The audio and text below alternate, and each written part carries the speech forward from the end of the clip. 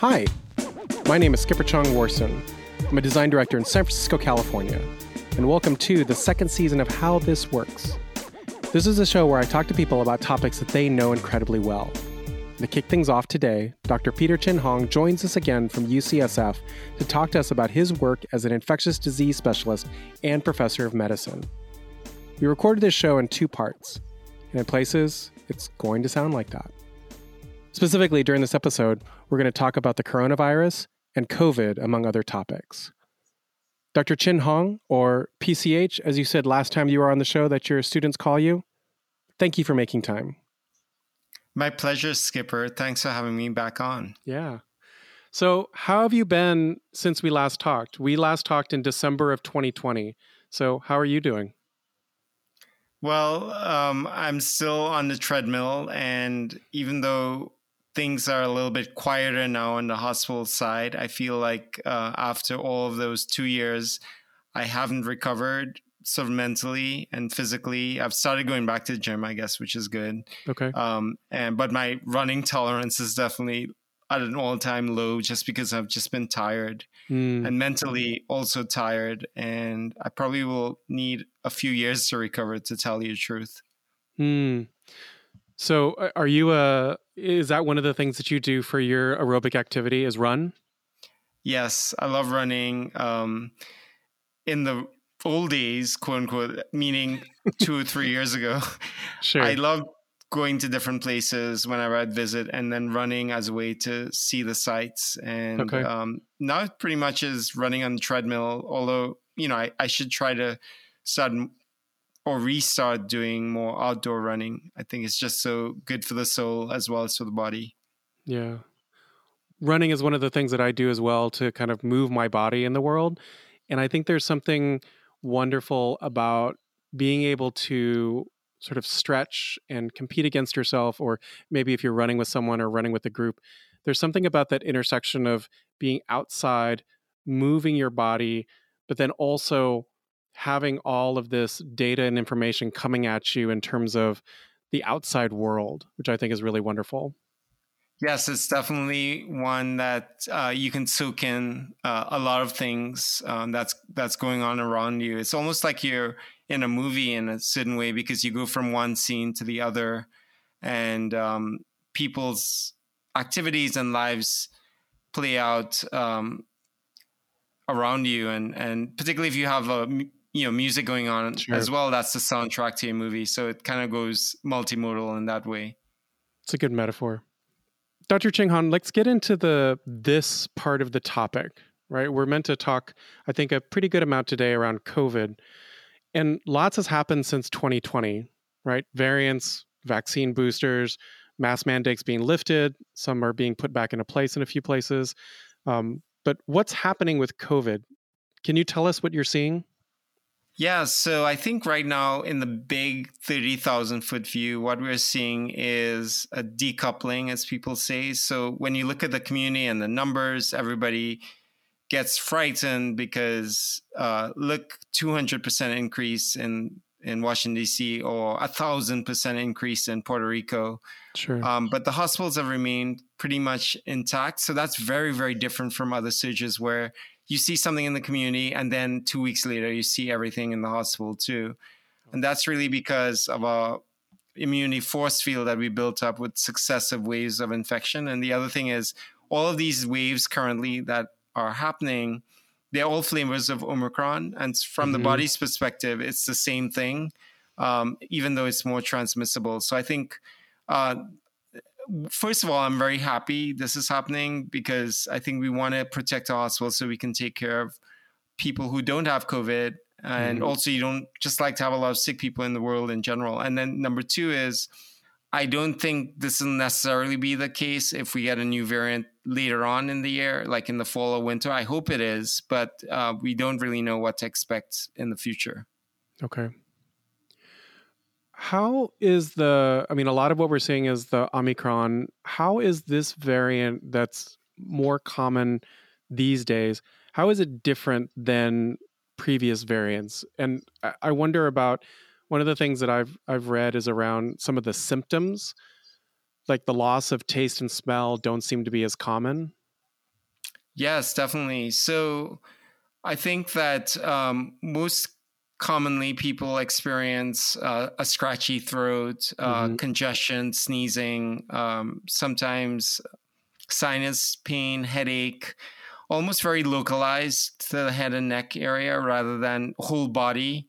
Part of it is because of the nature of Omicron and the variant itself, which seems to produce a lot in the upper airways, but not in the meat of the lung, because there's something about this variant that doesn't allow itself to enter the body through the lung as opposed to other variants. And what it means is, in general, people have more cold-like symptoms and less whole body going into your lungs, causing you to have problems breathing. However, we've seen a ton of hospitalizations in January. So because so many people were infected with Omicron in the beginning, even if a small proportion go to the hospital, and, there are some numbers around that, even like in, I think it's something like you had a 5% chance of getting hospitalized overall if you had Delta, but maybe a 1% chance if you had Omicron. But since it's 1% of a large group of people, that still means that some people got sick. And when they got sick, it looks like the other variants. But for the vast majority of people who got it, it was like a cold. The point is, apart from vaccinations, we couldn't really predict with certainty who would get really, really sick and who wouldn't. I mean, there's some rules like older than 65, immune compromised, etc. But for the most part, there's still a lot of those folks who didn't go to the hospital as well. You said previously something around future variants, and I think one of the lessons that I've learned over the last couple of years is that all viruses mutate, and COVID is no different in this way. And, Delta, Omicron. So will the variants keep coming? That's a great question. I think the variants will continue as long as we have transmissions occurring. That's why, Pillar 4 or Objective 4 of the Biden endemic plan talks about giving vaccines to the rest of the world. And even though that's stalled in Congress, it is a really key point to prevent the creation of variants, which ultimately affects people living in the US. So it's not just about the US being generous to the world, which I completely endorse. It's also about protecting the US's interests as well. So coming back to your question, yes, as long as there are transmissions and unprotected people in the US and around the world, there will continue to be variants unquestionably. And the reason why in COVID there are variants is essentially when the virus SARS-CoV-2 makes copies of itself. It's like you have a bad photocopy machine in the office and it makes smudges and errors. And sometimes by chance, those bad copies evade the immune system. And that's what's happened with the successive variants. I see. You said a word that I've heard a few times in various news reporting, this notion of an endemic versus a pandemic. I saw most recently there was a PBS clip where Dr. Anthony Fauci was speaking on this topic. Can you define those two terms, endemic and pandemic, and just tell us what they are? Yeah, so there are two things I think about to consider something an endemic. Okay. An endemic just means that it's in the background and we accept it. We can deal with the amount of impact it has in society because we want to carry on with our regular lives. So the poster child for endemic, of course, that most people can get is influenza, or most people can get that concept is influenza. So with influenza, we know when it comes, it's the winter time. We can prepare for it by getting vaccines, stocking up on drugs in case people get sick. We know what to expect because we saw what came the year before or in other people's winter time half year ago. And we can expect that about 30,000 people will die in the United States every year from influenza, and society accepts that. In a bad flu season, it'll be 60,000 people dying. So when you think about COVID, we've had more than 60,000 deaths in the country already, and it's not even the end of the year. Sure. And so that's probably questionable, although it may get to that point if we continue to have low numbers of deaths now, like 300 a day instead of 3,000. Sure. But the other point about endemicity is predictability. And the only thing predictable about COVID is that it's unpredictable. So we don't have that Right. box checked off. So, I can't really call it endemic. I think Dr. Fauci revised his comments to focus on the transition to rather than the fact that we're in a state or another state. Okay. And the road to endemicity is probably what we're on, but we're not really at the destination yet. I see. So it's transitioning to an endemic, not arrived at an endemic. I guess it's probably easier to say what we're not in currently, and we're not in catastrophe. Okay. And catastrophe is when you don't have enough beds for people and not enough oxygen or ventilators, and you don't have options for folks before vaccines, before drugs, before Paxlovid, before monoclonal antibodies. So we're not there, but we're not in a flu sort of like predictable state either. We may get there, but I'd love to see the rest of the year play out before making any pronouncements. Got it. I had a question for you around many news outlets are still reporting on the number of cases. And I wondered, how accurate is this given that more and more home testing is available? Yeah, so that's a great question, Skipper. So it's not accurate at all. But what's accurate is people who are in the hospital with COVID. Right. Much more accurate. Of course, people can quibble about the exact number as well for that. But Sure. How do people deal with this uncertainty? Well, they can look at the shape of the graph. They can look for accelerations or decelerations, which would be similar. They can look at wastewater, which we started looking at, which, by the way, is twice where it was in terms of amount of COVID virus material compared to a month ago. So that's probably more unbiased, but it doesn't talk about individual humans, just a bunch of virus in poop, essentially. Sure. So you can just quantify it by amount. So all of those things make us think that and then anecdotally, I'm sure you've heard multiple people with breakthrough COVID now when previously you didn't hear that much about other people you knew having had it. So all of that leads to the point that we do have a lot more COVID than we expect, or we expect from just looking at the official numbers. Yeah. And also people's testing behavior has changed. Some people are not even getting tested anymore. Yeah. Because, they're worried what that might mean. Yeah. I know there are people who aren't testing now for whatever reason, even if they did before. Dr. Chin Hong, let me ask you something. I've heard this idea from some people that you can't get COVID twice, or you can't get it if you have the vaccine, or if you have the vaccine plus booster. Can you break this apart for me? Is this true? Is this false? Yeah, so reinfections is definitely becoming more of a thing. In the old days before Omicron, you had COVID once naturally. It would be very rare to get it, although there was older data showing that if you got vaccinated, you decrease your risk by half of getting reinfection. In the new era of Omicron, the virus is mutating very, very quickly, but staying with the same sort of like Omicron structure. But the outside is looking very different to the body. So like with the case of BA4 and BA5, we're finding more and more reinfections of people overall. But it's still, not as likely to get reinfected very soon after either a vaccine or natural infection, even in Omicron. And soon after means, I think you probably have a grace period maybe of 2 months.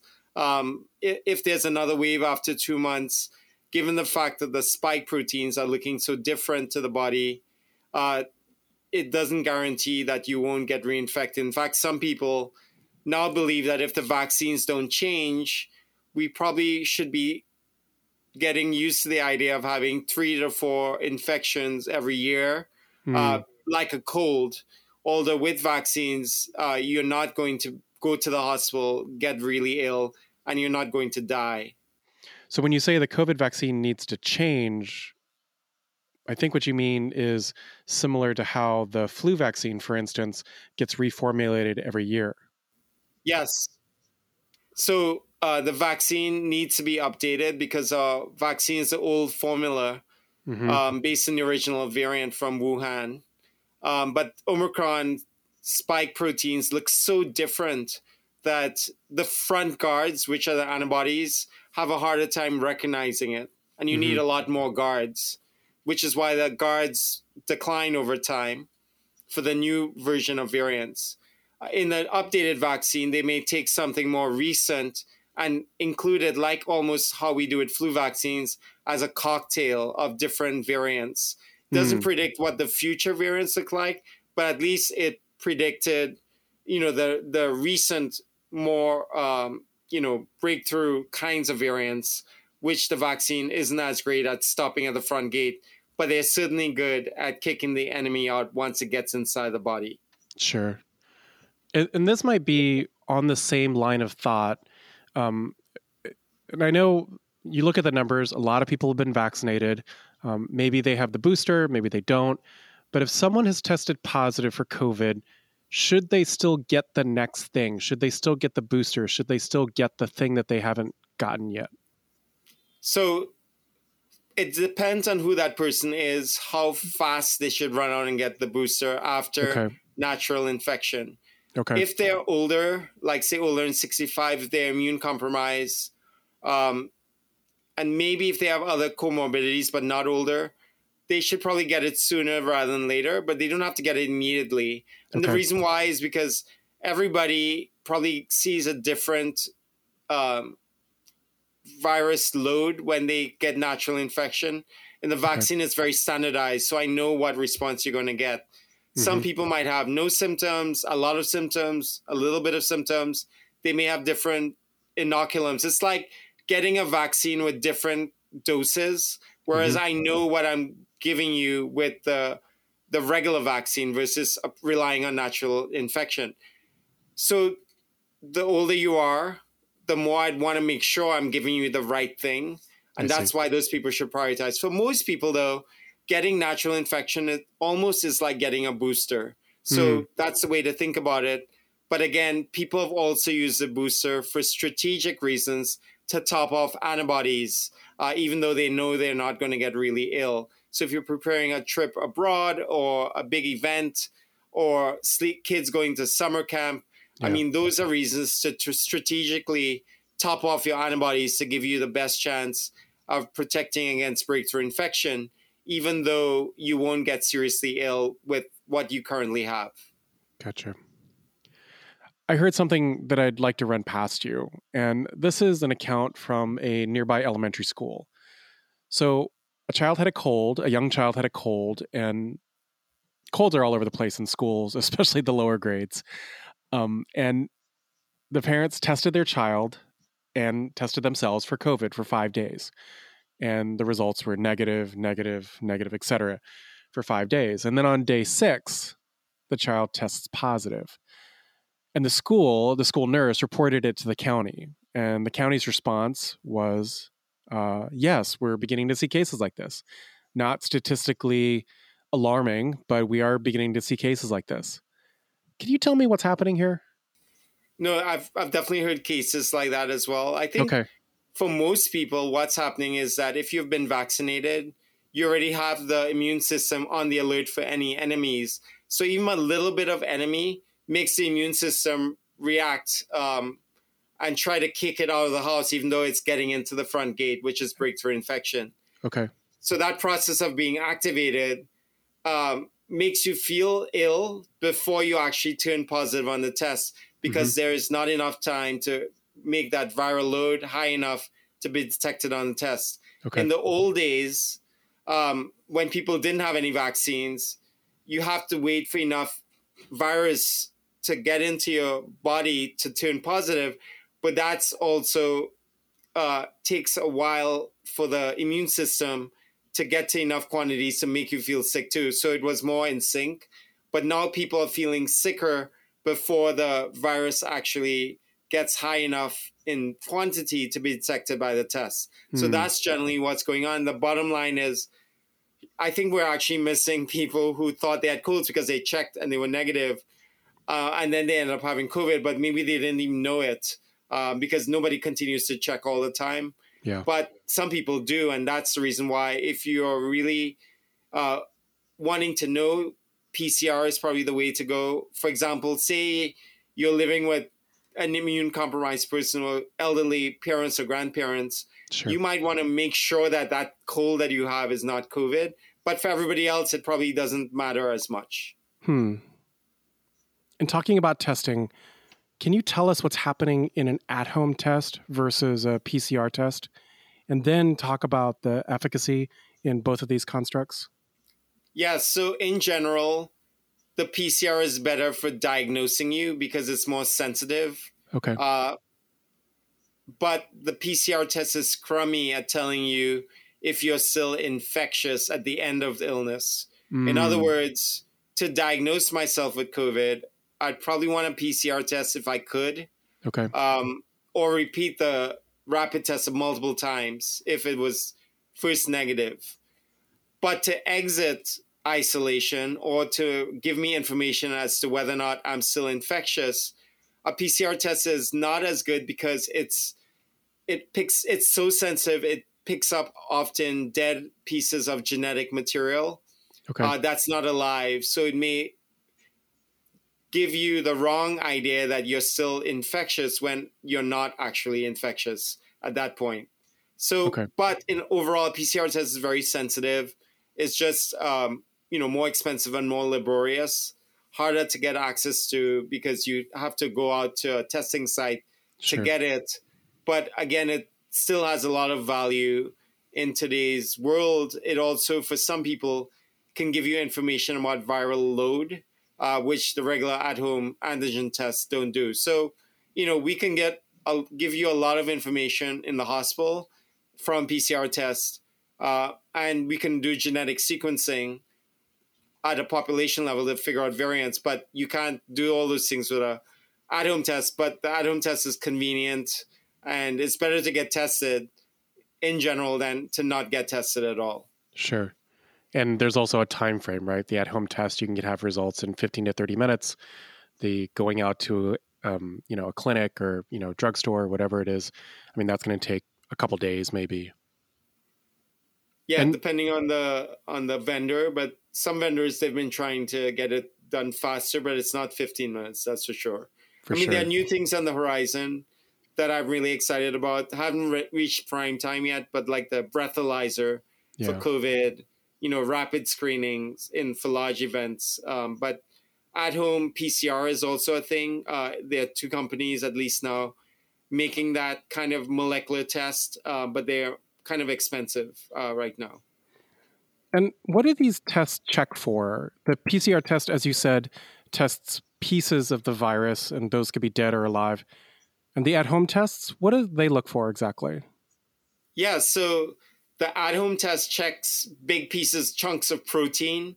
Okay. So to give you some idea, you probably need tens of thousands of virus to be present for at-home antigen test to turn positive. Okay. Whereas you probably just need a couple of viruses to be present for PCR to be positive because it amplifies the genetic material. So the way I think about it is you're in a field and you're in a hot air balloon looking down the field. And if you're a PCR looking for virus, even if the virus is a deflated balloon, you'd find it. But if you're an antigen test looking down, it has to be like a big blown up helium balloon for you to find it. I see. So it's a matter of scale. That's a really great visual. Thank you for that. Understanding that there's so much more detail that we could get into, is there anything else that you want to talk about in the realm of COVID and what's happening right now? Yeah, so I think a lot of people are probably swimming in alphabet or alphanumeric soup right now because these are all flavors of Omicron. So I think the latest thing is, sure, we heard about BA1, which is the original Omicron in January. Then there was BA2, which everybody got worried about because it came first started rearing its ugly head in Europe, Denmark, UK, etc. Yep. And then now there's BA 2.12.1, which is this sub-lineage that started off in New York. And some people think that it probably might be more in the Bay Area. That's why the Bay Area actually has the highest number of cases per 100,000 in the state right now, for a variety of reasons, but maybe because there's more of that sub-lineage here. Now we hear about XE, which we don't have a lot of in the US, which is kind of the spawn of Omicron and Delta. Okay. And then we most recently heard about BA4 and BA5 in South Africa, fueling another surge. But with every surge, what's been interesting with these Omicron flavors is that the hospitals have been okay. So that's the reassuring thing. But COVID, even though you don't land in the hospital, is still not a walk in the park for a lot of people. So it's still something that I would really encourage people not to want to get, if at all. But that doesn't mean you don't embrace life zestfully and don't stay home and shelter in place indefinitely, because there are people who are doing that because they're worried. Sure. But you do the best you can to reduce your risk rather than thinking your risk is going to go to zero and know what your options are. So that's one big thing going on right now. And I guess the other big thing is, when on earth are we going to get vaccines for kids under 5 and under? And that is something that we're sort of swimming in right now. Yeah. I know at its height, COVID was clocking in at something like 800,000 cases in the US per day. And I know that it's dropped. And like you said, it's more about the numbers may not be exactly right because of home testing or maybe people not even testing at all. But, you know, it seems to clock in at somewhere around like 55,000 cases a day. But you're saying that the hospitals, though, are not near. When we talked in December 2020, we talked about this notion of hospitals being at capacity. Are hospitals still in that place, or does it feel like there's a little bit of bandwidth there? Oh, there's a lot of bandwidth in hospitals right now, but we're sort of like cautiously optimistic. And I think we'll probably see just a slight uptick in hospitalizations. They're already seeing a slight uptick in New York right now. And it's trying to maybe force the mayor's hand in terms of restarting some of the masking in certain situations. I mean, the public transit in New York is already restarted masking. Of course, BART has, and then LA also has as well for that reason. And I guess the big point is we're not really over the pandemic from the virus perspective, even though from the human mental perspective, we want to be over the pandemic. But it's not going anywhere. It's not having a huge impact on hospitals, but it's certainly having an impact still in society with people taken out of work, Broadway shows being canceled, and so on. Yeah. Speaking of alphabet soup COVID variants, the World Health Organization, the WHO, recently mentioned BA4 and BA5 as strains of concern. And these are some of the more recent Omicron variants. Can you put that statement into context? What does that mean? So overall, my comment about BA4 and BA5 is that it's nothing for us to be too alarmed about, except that it will likely cause reinfections in people who've had Omicron. It is a flavor of Omicron after all, but what we're learning from the South African experience so far is that although 90% of their population has been exposed to some sort of COVID, most of them Omicron recently, they're seeing a surge from a few hundred cases a day to thousands of people, and it's driven by BA4 and BA5. And what that suggests is that even though the hospitals aren't really seeing a flood of patients, it's causing a lot of reinfections in people who had COVID before. Okay. Yeah, around the idea of reinfections, and I think we're repeating some information that we've talked about before, but we're seeing these repeat infections in people who've had COVID before, or people who have been vaccinated, or people who have been vaccinated plus boosted, and or also had COVID. Yeah, so, you're seeing a lot more what we used to call and still call to some extent breakthrough infections. That is in people who've had vaccines and maybe they've even had boosters and they're still getting COVID. But I guess the silver lining in that is that in the old days, you would have expected a lot more people to go to the hospital with that. And we're seeing much lower hospitalization rates in general. And that's really from the power of vaccines. In fact, the Commonwealth Fund did a projection in the United States and found that we probably saved 1 million lives already from just vaccinations alone, which is not too shoddy at all. And California did its own analysis recently, which showed, tens of thousands of lives saved. But again, those are conservative estimates because studies have also shown that every person who dies in a family affects for at least 9 other people around them. And also you have to think about people taking time off of work to care for people, taking out of the workforce. So the impact on society is much larger, and you prevent that from getting vaccines. That's interesting. That's an interesting notion of how many lives we've saved, because I think we've heard a lot of the numbers around cases, hospitalizations, deaths, and but we don't necessarily see the upside. Like, and I know we're not at a point necessarily to pat ourselves on the back because, like you said, we're not at the state of endemic yet. But I think that that's one thing that a lot of people aren't seeing. I mean, people are tired, right? They don't want to wear a mask. They don't want to inconvenience their lives. But at the same time, we don't see the side of what are we doing this for?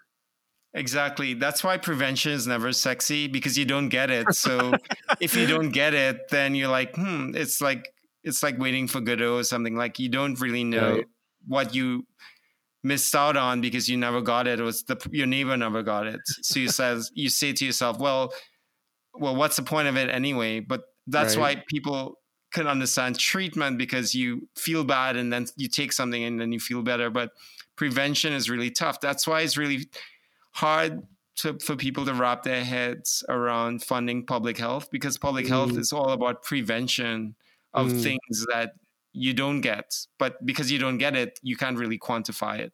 Yeah. So what's the current guidance on the notion of prevention and what to do now? I know it's different in California than it is in other states, but I'm thinking about some of the things around like exposure notifications on your phone if you have a smartphone. How important is it to be tested if you're not feeling well? I mean, colds and the flu still exist. They're very much in our day-to-day. What about social distancing? Are these things still important? I would say the most important thing is the lowest hanging fruit is if you have symptoms, get tested. And don't stop at a rapid test if you have symptoms, particularly if you know other people who have COVID.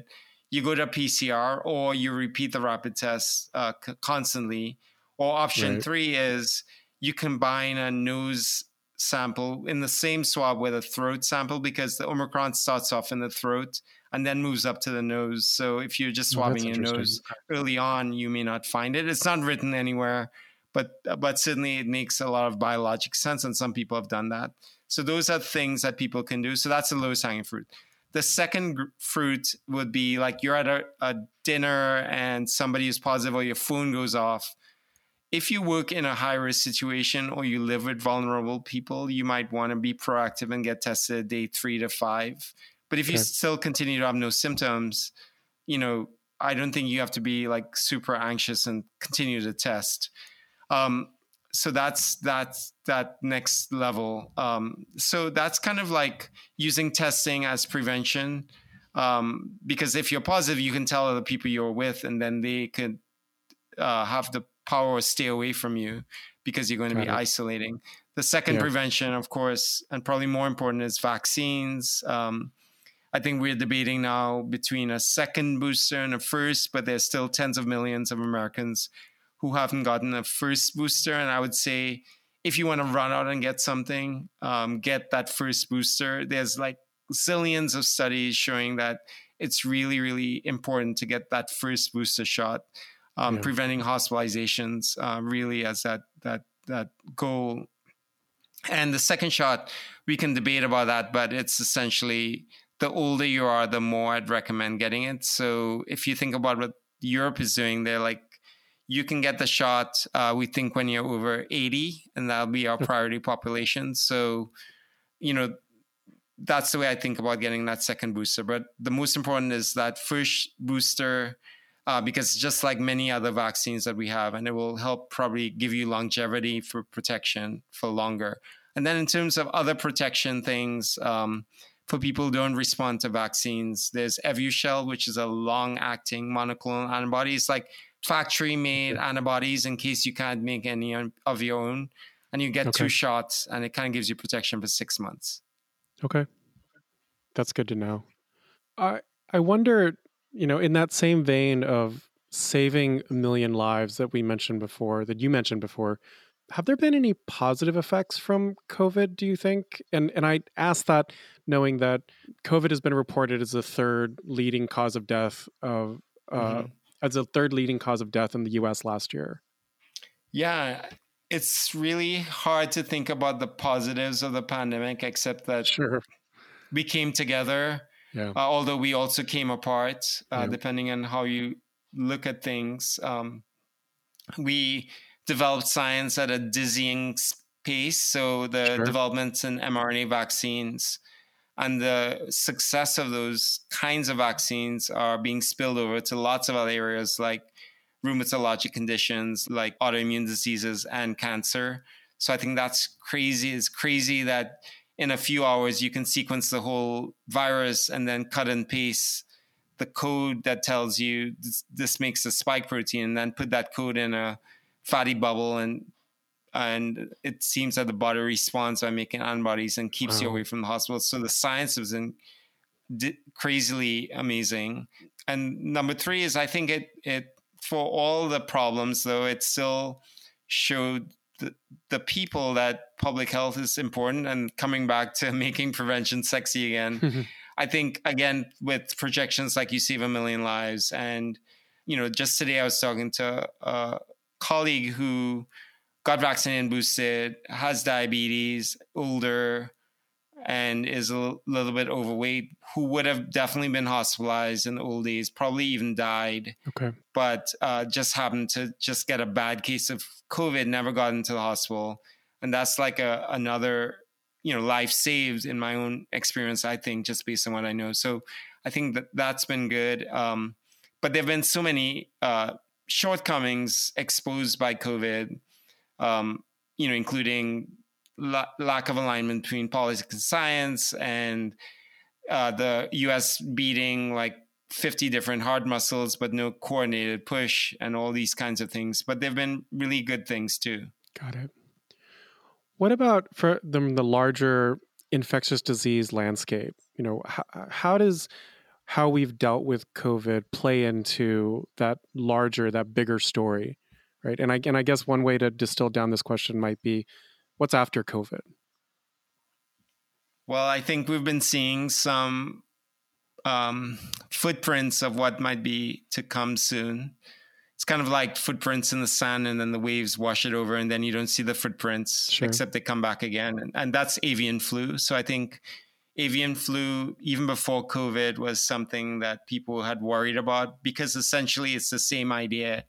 You have this thing that birds get, and sure, some of them might die, but some of them do okay. But once it gets into humans, like they have, depending on the strain, we've never seen this thing before. So all of a sudden we go crazy and our bodies can't handle it. And that's avian flu. And then there's just regular flu that could mutate at any point to be like the 1918 flu pandemic. To, again, the same idea, something that the body has never seen before. And then it'll be like a COVID all over again. And then finally, there are diseases that we've been seeing creep up over the last few years and decades, because we've been pushing ourselves into jungles to build new cities and towns and houses. Like even in California, valley fever, coccidioidomycosis, from the Central Valley, Arizona, as we build more and more. I just saw a report in LA Times saying that the new LA and San Francisco is actually, in the Central Valley, because that's where people are moving to. Oh, sure. But as you develop in areas that humans haven't been before in large numbers, you're going to get all of these, what we call emerging infections. So not to be like a Debbie Downer, but what it means is that we need to be always on the alert. We need to develop sophisticated molecular techniques of disease detection. And, I think we'll continue on with life, but we can't defund public health. We can't dismantle a pandemic office just because you don't see something. Because remember, like we start off saying, when you don't see something, that's actually the success of the program, because it's prevention. Sure. The absence. In our conversation last December, or December 2 years ago, in our conversation today, we've talked so much about COVID, but you also have other things that you do in your own work, right? You work as a teacher. How has your work as a teacher been influenced in the last few years?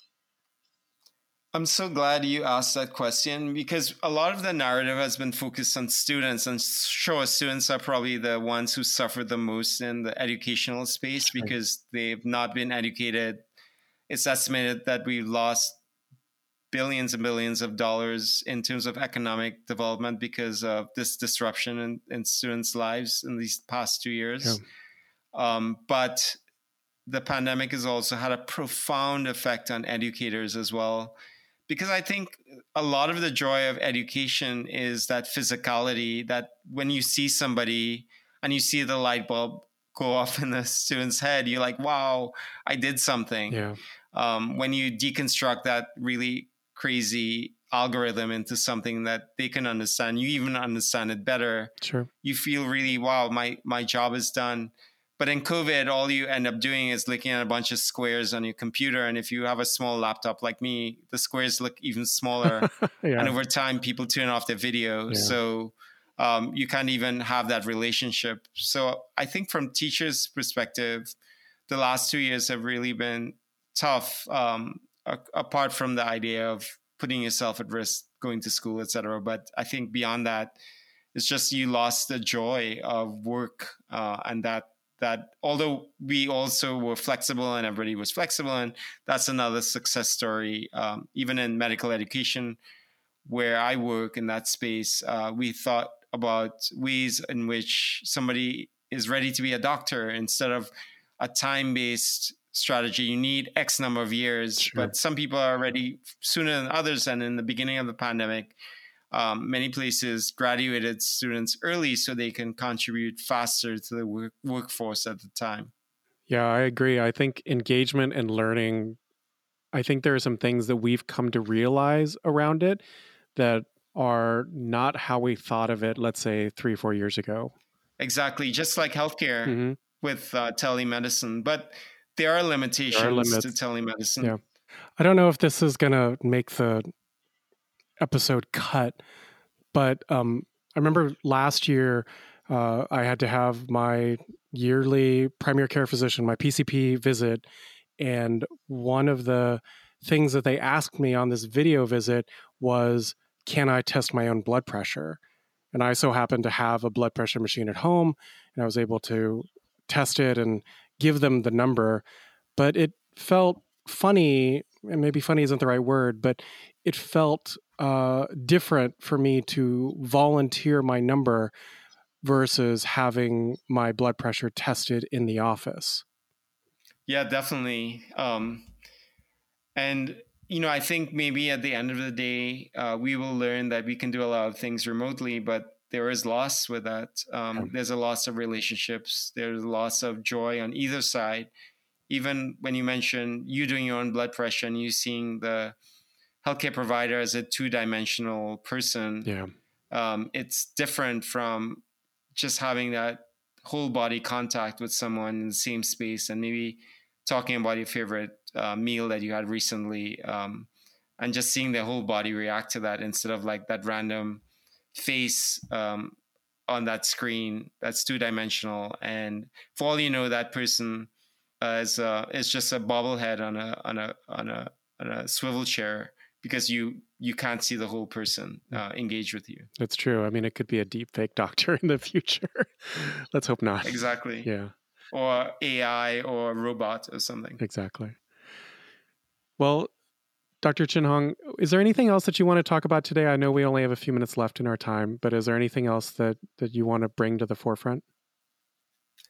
Well, I just wanted to say that we have a lot more options now for people. I think the few parting comments of things to do to prepare would be to watch the COVID numbers like the weather report, even though there are limitations in the absolute number, but the shape of the curve is important, sure, including hospitalizations. Number 2 is prepare your medicine chest with decongestants, and just like you do for the summer with insect repellent, except you're going to do that for the next potential surge, including a pulse oximeter. You can get those cheaply at Costco and Walgreens now to check your oxygenation in case we get a new variant in the future. It's also good for other things too, that are non-COVID.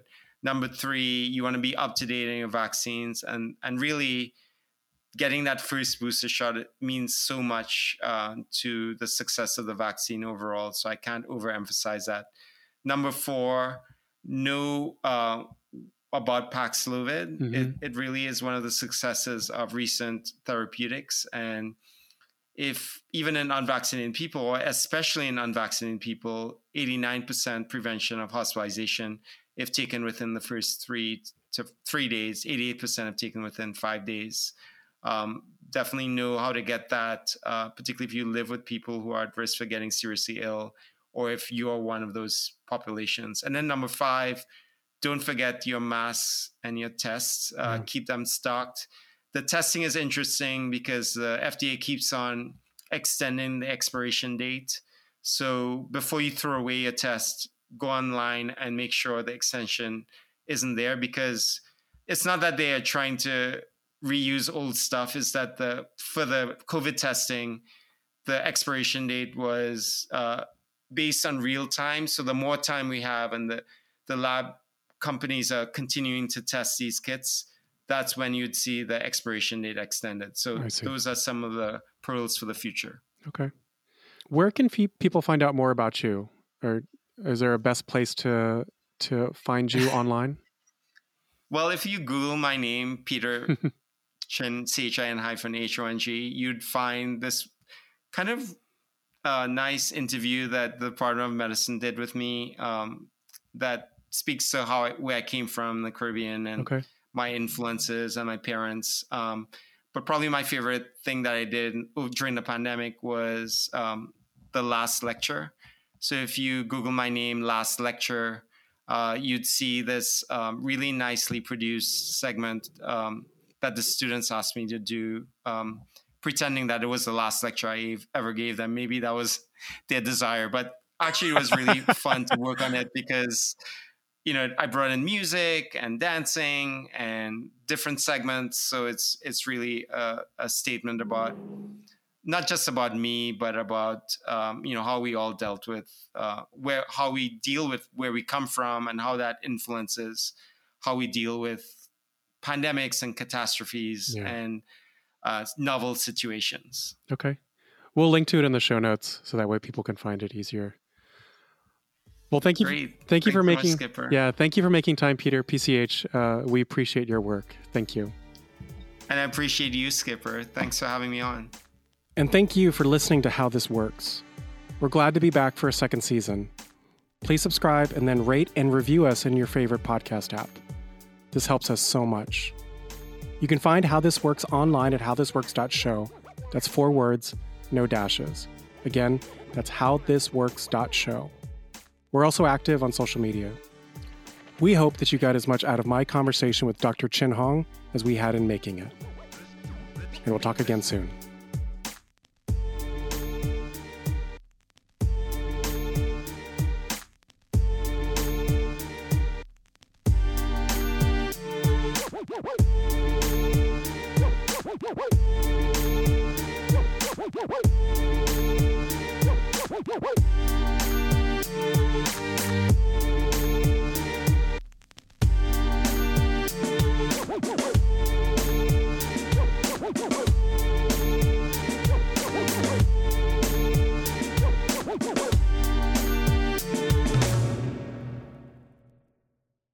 even in cold and flu season or flu, like the flu, even if you get the vaccine, and I know there are lots of people who say the flu vaccine is garbage or whatever, and some years it's more effective than others. Yes.